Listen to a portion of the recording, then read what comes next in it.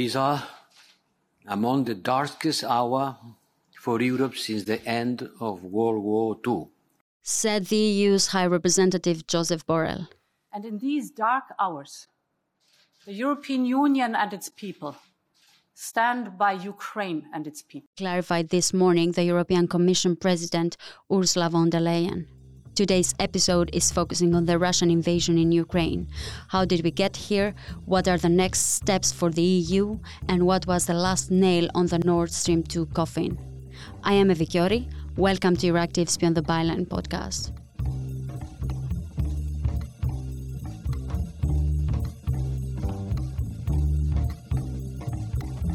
Ukraine has woken up to a new reality this morning, and trying to explain the Russian invasion in the country, I spoke with Euractiv senior editor Georgi Gotev and Euractiv's reporter on Global Europe, Alexandra Brzozowski. Georgi, let's start with you. Russia has officially invaded Ukraine now. How did we get to the point of war? The point of no return was obviously declaring the regions of Donetsk and Lugansk as, recognizing them as independent. And then, of course, it was just a matter of time, for Putin to take the decision and send the army over. It's very interesting to listen to what he said, because each time that he took decisions, he made a long televised address. And I think that his narrative is very disturbing. And for the history, the Russia-Ukraine crisis is a continuation of the one that began in 2014.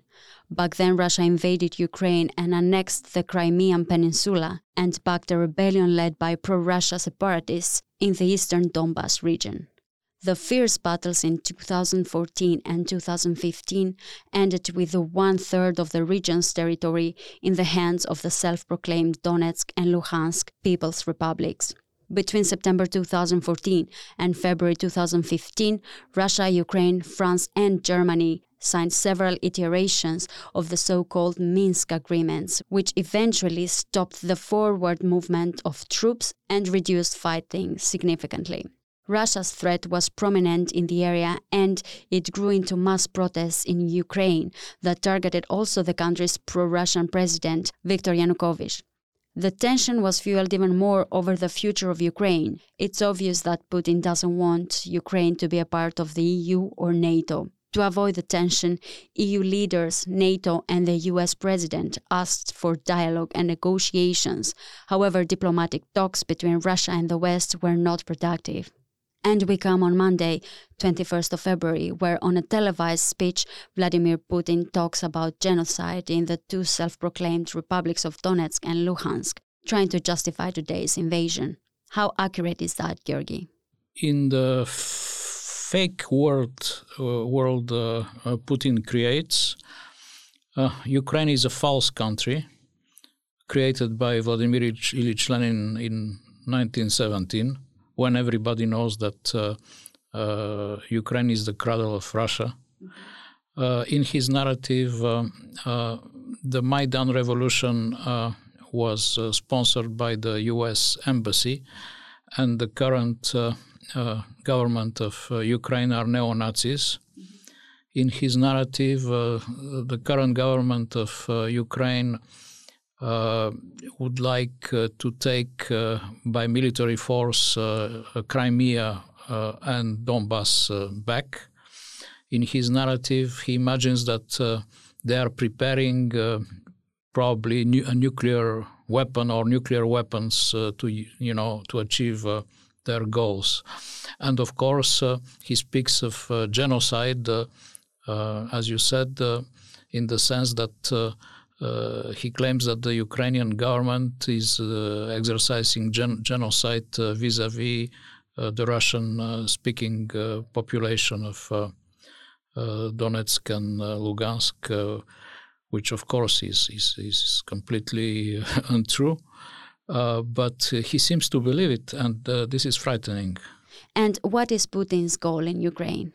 He's going for the big win. He wants puppet government. He would like to put down this government, install a government which would look very much like the government of Lukashenko in Belarus.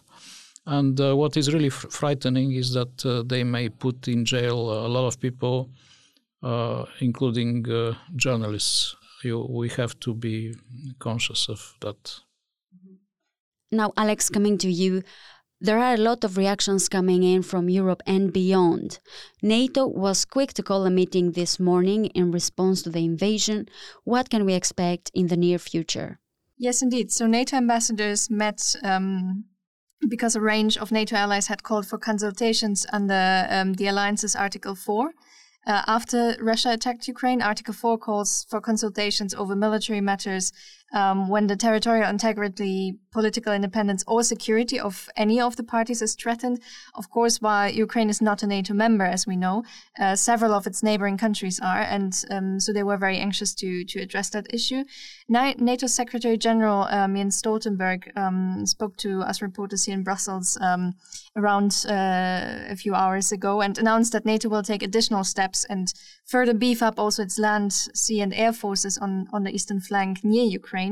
He also said the alliance will ask the Supreme Allied Commander in Europe to activate the 5 NATO defense plans for the eastern flank. So that means from the high north down to Turkey. And currently, the alliance has around 5,000 troops and equipment stationed on that side of Europe in 4 NATO multinational battle groups. They're deployed in the Baltic region and in Poland.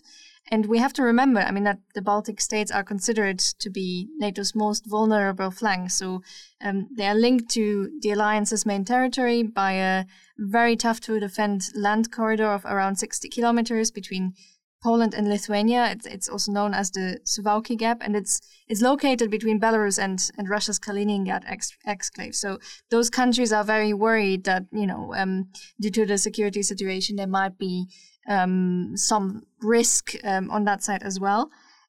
However, all those forces that NATO has on the eastern flank have been also beefed up with troops and equipment from several countries in recent months.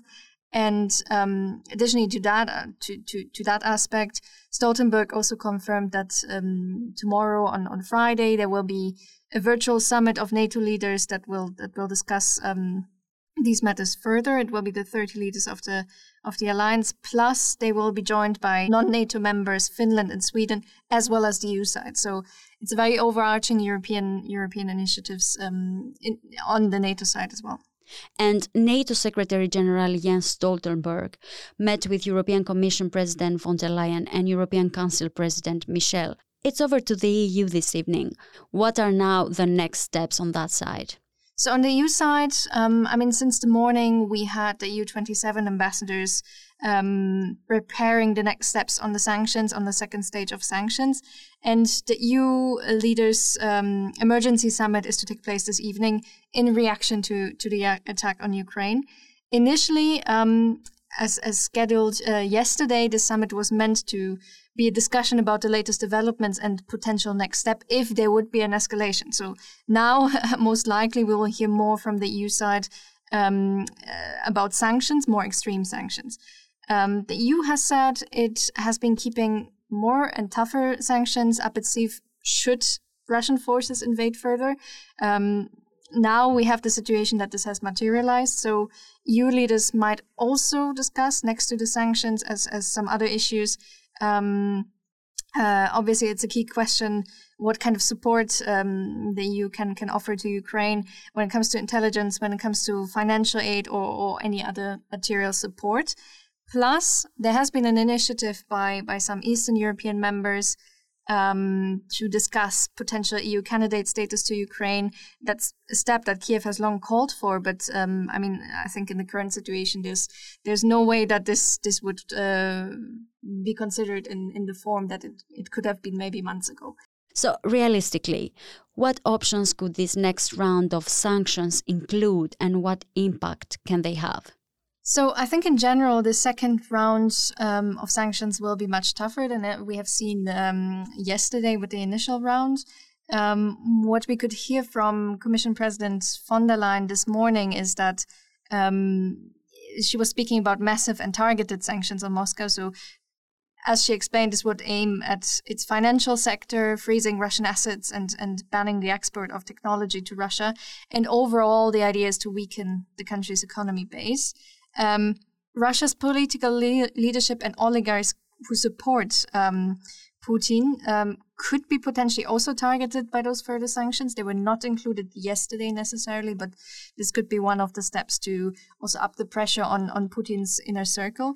Moreover, also, I mean, there might be a consideration to apply some sanctions on Belarus. I mean, we had some reports this morning that Russian tanks crossed the border into Ukraine from that territory. Obviously, it's difficult to verify at the moment we're speaking now, but I think the minute that becomes clearer, it could be an option that has been also discussed by foreign ministers earlier this week.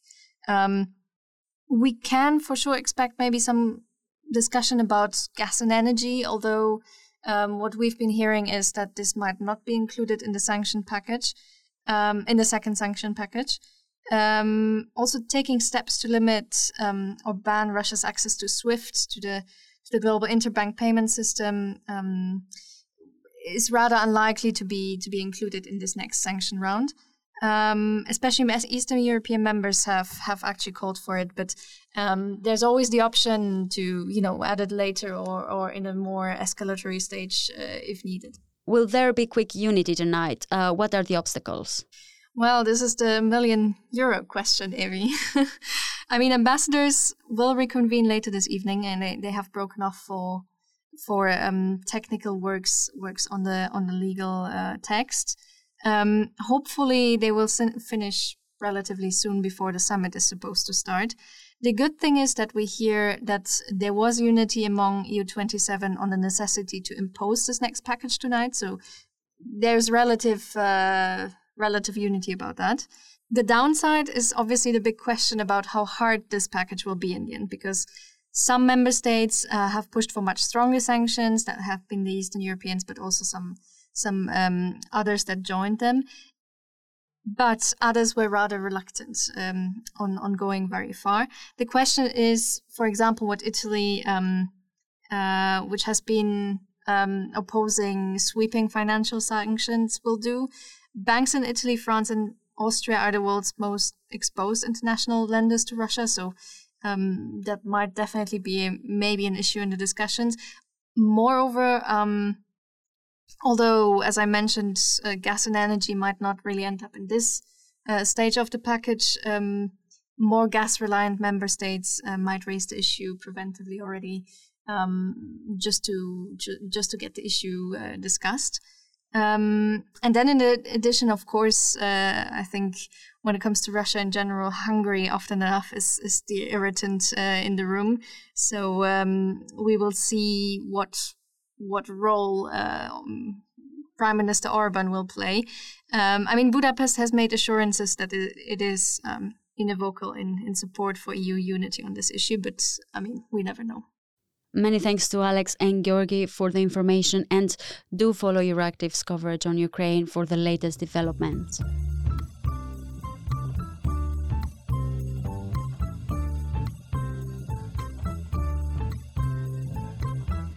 You're listening to Euractiv's Beyond the Byline podcast. Subscribe to our podcast newsletter on euractiv.com/newsletters. And if you want to expand your knowledge on other fields, you can listen to our Digital Brief podcast and Agri-Food Brief podcast.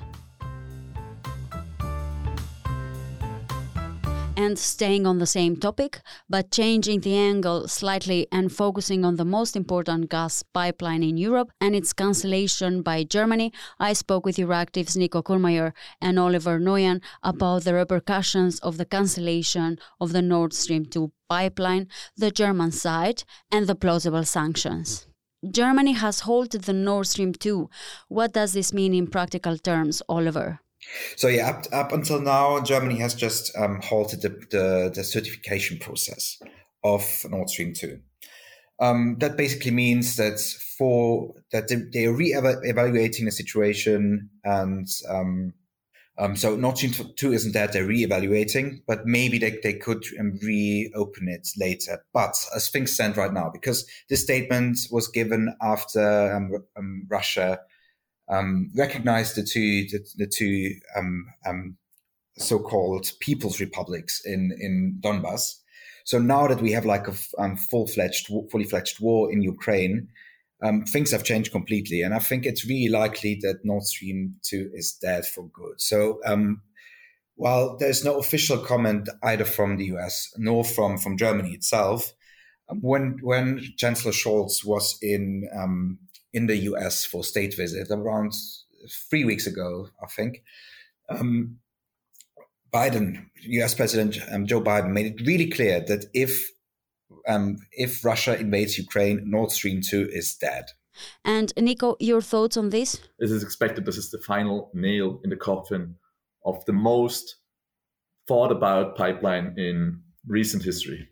And in this new reality that we are all facing today, how is the cancellation of the Nord Stream 2 affecting Europe and Russia?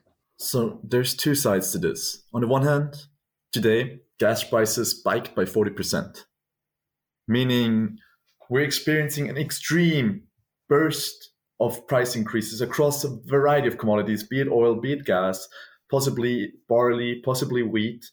This is what we're experiencing in Europe. But on the other hand, business relations are 100% going to be significantly disrupted as a consequence of this. And Russia is heavily reliant on foreign currency through its trade relations, especially with Europe, but also to some extent the US, who is a major oil importer as well. And in all, this is much more economically destabilizing for Russia in the mid to long term, but short term, we're going to experience supply crunches across a whole range of commodities, depending on which sanctions and how things play out from here. That was also highlighted by Foreign Minister Annalena Baerbock in her speech today, where she basically said this is the price we have to pay in Europe. So energy prices will be on the rise, but of course the Russian aggression can't be unanswered. So this is a price we have to take. And Nico, you already mentioned prices changing and shortages. Which are the most affected sectors? Given that we're also talking about Nord Stream 2, generally people tend to focus on gas, which is a crucial transition fuel that the European continent has come to rely on, which was reflected in the whole taxonomy debate. But ultimately, there is a lot of often ignored materials that we're importing from Russia. We're talking nickel, we're talking titanium, and we're talking aluminum. All of these are important to European industry and our lives, and they feature in all of ours, but a lot of it comes from Russia. This is going to be a massive driver of inflation, because at the end of the day, we're talking about energy prices here. Energy prices factor into everything produced, so it trickles over really fast. Like we're talking about a 3 to 6 month period over which it's going to bleed over into every product category. Initially, in Germany, for example, we saw a 10% price increase for the prices of energy. But now that it will slowly extend to all other sorts of goods, and we're experiencing historically high inflation, which is causing a lot of anxiety across Europe, but especially so in Germany, which has a bad history of inflation. And another angle to this is also food security. So Russia and Ukraine are one of the biggest exporters of various things such as grain and other food products. So this could also lead to heavy disruptions in this sector. And price rises in this area. While, of course, Europe will still be able to, European people will still be able to buy their daily bread. This will have even bigger repercussions on poorer states in the global south, for instance, where this could lead where this could have even more severe reactions. And Oliver, in terms of diplomacy, what can we expect now? What's the next day? In her press statement today, Foreign Minister Annalena Baerbock made it really clear that Russia has crossed more than a red line here. That this is pure insanity. What's happening there in Russia? So and she also announced massive sanctions against Russia without going into detail, but massive, unprecedented.